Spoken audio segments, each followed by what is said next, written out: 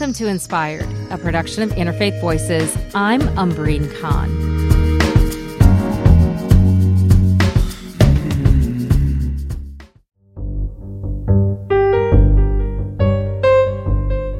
Since the autumnal equinox in September, our days have become shorter. And here on the East Coast, outside the nation's capital, the signs of fall are everywhere, along with reminders that an annual ritual is approaching. Trick or treat! Hello! Oh my, what are you? Oh, Can I guess? Thank you. Welcome. This weekend, I'm attending a neighborhood Halloween party, and for many years, I had a standby: black pointy hat, a wig, and a cape. Now, if you're a regular listener, you'll remember I grew up in a monotheistic tradition and encountered lots of negative views about all things associated with witches, magic, and pagan practices. In fact, as a kid, I had to beg my mom to let me participate in trick-or-treating. She gave in but had reservations, and many of her friends in our immigrant Muslim community were just opposed to the holiday and the practices associated with it, like begging for candy. So for decades now, dressing up has not only been fun, it has felt like a way to reject fear. But this year, I'm rethinking my comfort level with my go-to costume. Dressing up like a caricature of a witch feels, well, wrong. That's in part because I've gotten to know several young people who identify as Wicca. And what's abundantly clear, witches are not well understood in American culture. There is a couple misconceptions, like devil worship or things like that, which, of course, no one actually does. But when they come in and they actually see that we're basically just a bunch of very kind hippies who want to have some fruit and have a good party in the woods, then everyone will be happy. In fact, practitioners of witchcraft are part of a larger umbrella of contemporary pagan or neo-pagan religion. That's right, religion. Today, we'll be exploring the lives of those who call themselves witches, pagans, Wiccans, Druids, and everything in between. And it's a diverse group with an array of different spiritual practices and beliefs. We have whole traditions that believe in different gods. We have traditions that don't believe in gods at all. We have traditions that might use spells and magic and others that don't. But all of them find immense spiritual meaning in connecting to these traditions from long past. And some of their practices are gaining popular appeal. This is in sharp contrast to the fears that persist, that somehow being a witch is tantamount to worshiping Satan. That's the biggest misconception, and it just has no basis in reality at all, that they are satanic or demonic in some way. That's Sarah Pike, a professor of comparative religion at California State University, Chico. She says there are all kinds of stereotypes associated with practitioners of modern paganism. And it's not surprising that in many monotheistic traditions, the word pagan was, and often still is, used as a derogatory term. You know, the result of that belief really has been a lot of persecution against pagans, and that continues. You know, people losing custody, losing jobs. There's still a fear of that. And I think the second one is a kind of trivialization. It's almost the opposite. It's like, oh, they're just playing at, this is just theatrical. They're just playing at this. It's silly. It's not, a real religion. Whereas it does have all the elements of religion that we think of, myth and ritual. In short, contemporary paganism is not something to be dismissed from the current American religious landscape. We'll hear more from Pike in a bit. But first, what attracts practitioners? I think I feel safe in saying most people in paganism are converts. That's one convert, David Dashafin Keys of the Washington, D.C. area. I go by Dash because there's a lot of Davids in the world and there's very few Dashafins.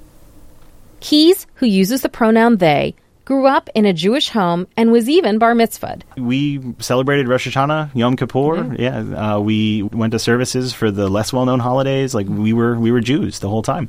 But Keys says their connection to the Jewish tradition was damaged after a particularly embarrassing incident at a service. While reading from the Torah, they forgot what vowel sounds went with which characters. I made it about 6 words in, failed miserably, burst into tears, and the rabbi or the cantor swooped in to save the day. That was sort of the point that I started not going to services as much. And I think some of it was just, early teenage rebellion and a lot of embarrassment.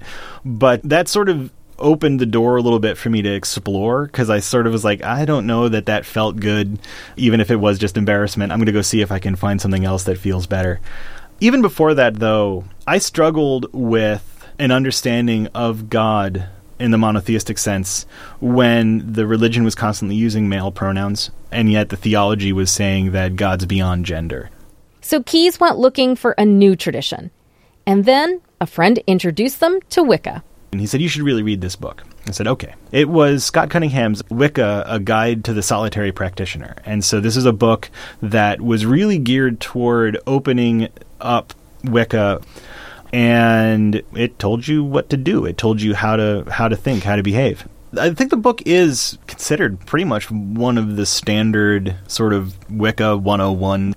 For Keyes, they were drawn to a spiritual pagan tradition inspired by the pre-Christian world, specifically ancient Greece. So instead of finding spiritual inspiration in a scriptural source like the Bible or the Torah, I look to the cultures of usually sort of Mediterranean areas. So for me, though, Greek mythology has always been fascinating and important, and it's an interesting topic just to learn about. But for me, I actually believe in these gods and goddesses. I work with these gods and goddesses. I have shrines to them in my house. And so that's where I gather my spiritual inspiration. That's where I gather the meat of my spiritual meal. Keyes even keeps a small shrine on their fireplace mantle to Hestia, who's the goddess of hearth, of home in Greek mythologies. Keyes says they also appreciated the emphasis on personal empowerment in many pagan traditions.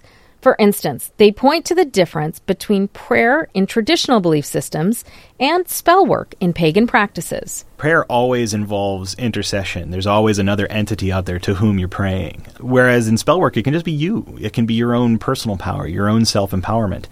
And that was something that I didn't always hear in other faith practices as I was learning about spirituality through high school.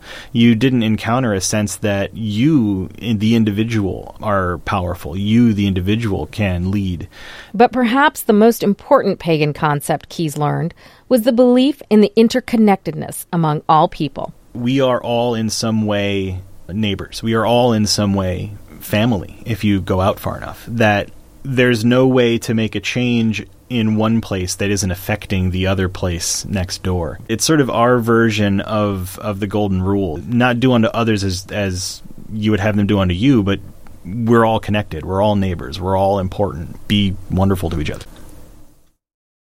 Because so many pagans are solitary practitioners, and because their numbers globally are so small, Keyes says it's often hard to connect with other pagans. Most find community on the internet. But Keyes was lucky. They found the Firefly House. It describes itself as a, quote, pan-pagan organization and tradition of Wiccans, witches, polytheists, and magic workers in Washington, D.C. The group started about a dozen years ago in Ohio and later moved to D.C., establishing a coven. But Keyes explains that covens, or gatherings or associations of witches, are pretty big commitments. And many people coming to the Firefly House, like Keyes, wanted something a little less intense, but more formal than just a meetup group. So we decided to create what we now term the outer court, or the initiates. So the initiates, we basically volunteer to organize events, host meetings maybe at our houses, or to arrange places at libraries and things like that for our workshops, and do a lot of the logistical work of keeping the organization going, running our education classes, hosting our ceremonies, even authoring, writing the rituals that we might do at a holiday ceremony. Pagans celebrate 8 major holidays, part of what is known as the, quote, Wheel of the Year. If you can imagine a wheel with 8 spokes, each holiday is one of those spokes. Like Halloween. For pagans, it's not about the costumes and scary movies seen in popular culture. Keyes says it's actually a sacred time to connect with one's ancestors. Speaking from a Wiccan context, because that's what I know, Halloween is one of our holidays. We usually refer to it as Samhain. It's solemn. It's a little bit less celebratory. So Samhain is a feast of the dead. It is the day on which the veil between the living and the dead is the thinnest. So you have a lot of ancestor work going on. In the Firefly House, we build a huge ancestor altar. We ask initiates to all get together. We put pictures and names, both our actual like chromosomal ancestors, but even people that are just important to us that have passed on, what we call ancestors of blood versus ancestors of spirit. And we just build this huge altar to all of these people, and we light candles, and it looks fantastic. Of course, as Keyes mentioned before, the way these holidays are celebrated can differ between pagan groups or individuals. That's because of the great variety among practitioners. Some are polytheistic, some follow a nature-based spirituality, some are even monotheistic or atheist. That practice in a pagan way, have a pagan sensibility about life, but don't believe the supernatural side of things as much. As you can see, there's no straightforward definition of the word pagan. There is no singular contemporary pagan identity. So it's hard to make generalizations about modern paganism. So almost anything I say, there might be some exceptions. So these are going to be general trends that I'm talking about. That's Sarah Pike again, the professor of comparative religion at California State University, Chico. She's been studying modern paganism and all of the practices that fall under it since the 1990s. Pike tells me via Skype that one of the few commonalities that does exist is that modern-day paganism revives pre-Christian spiritual practices. The biggest ones are sort of Wicca and witchcraft, but after that I would say the Druidism, those are recreating pre-Christian traditions of the British Isles, and there are many different groups in that tradition. And then Slavic paganism, so again really focusing on those countries in Europe. Norse paganism, or Asatru, which is, drawing from the Eddas, those Norse sagas about Odin and Freya and that pantheon of deities. There's Italian as well. Pick almost any country in Europe particularly and look at its pre-Christian tradition. There's probably a group that's reviving it or reimagining it. So how did the modern pagan movement begin in the U.S.? Pike explains. The modern pagan movement started in around the 1950s, but really got underway in the 1960s and 70s here in North America particularly. And that was influenced by the environmental movement and the feminist movement. It's really inclusive of many contemporary movements since the 1960s or so that are recreating, reimagining, reconstructing to some extent the past. Almost all of them are earth-based. Not every single one, but for the most part, they're earth-based. And so they create rituals and ceremonies around the cycles of the season. So that was an important part of those pre-Christian indigenous traditions. Obviously, they were living more closely to the land than we do today. And so that awareness of the changes of the seasons and then trying to map that onto the changes in human lives, that's been really important for most of these traditions. Are there things that connect the various communities that you've just described? Most of them are polytheistic to some extent. Some of them do have an idea of a great goddess, for example. Some have a god and a goddess together. But most of them do believe in either a pantheon of deities or that there are multiple spiritual beings. Some might be more important than others, right? So for the most part, they are animistic religions, so they believe that the world around us is animated by spiritual power. There are a few groups that would describe themselves as being monotheistic, but it doesn't tend to be a god. That's rare. It's more likely to be a goddess, and that's partly an influence of the feminist movement. So you have some feminist forms of witchcraft or Wicca in particular that really focus on that goddess. But again, they tend to acknowledge that there are other spiritual beings out there. So while I wouldn't, narrowly classify them as all polytheists, they tend in that direction. And I guess that's the way that I think of this broad tent or umbrella of modern paganism is that there are tendencies and trends that many of them share that connect them.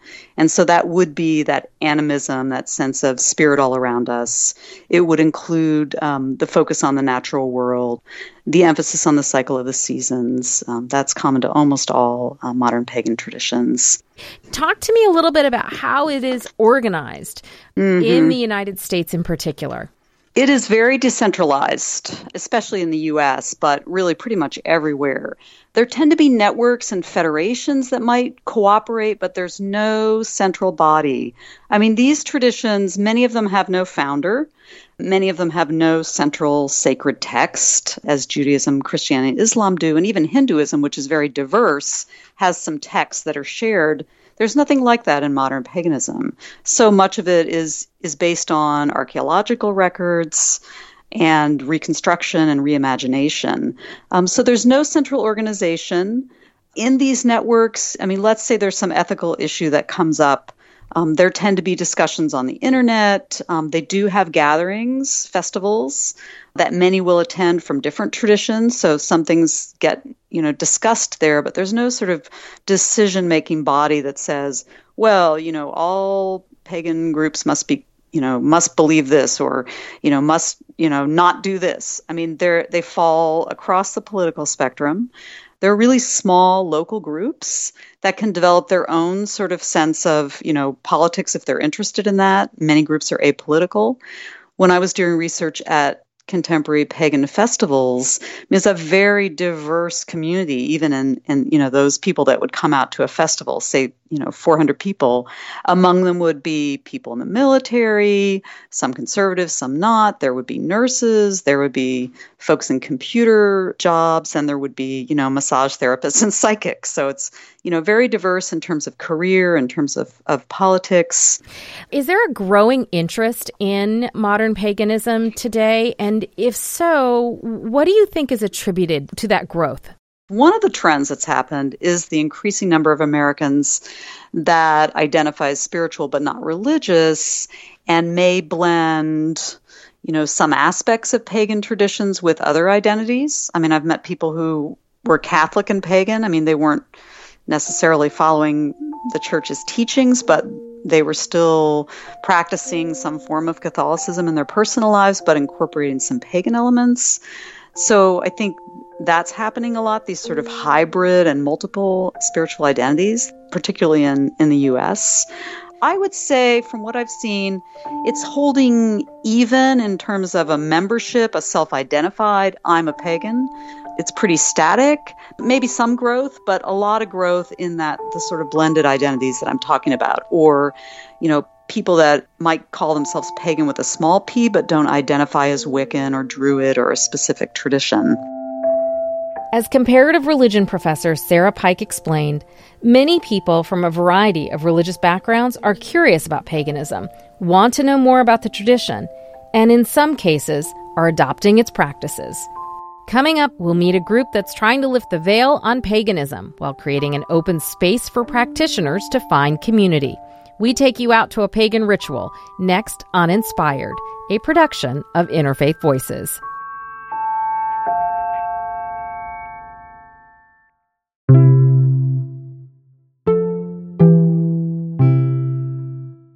Hi, friends. I hope you're enjoying the show so far. I just want to say thank you. Thank you for listening. Thank you for being part of our community.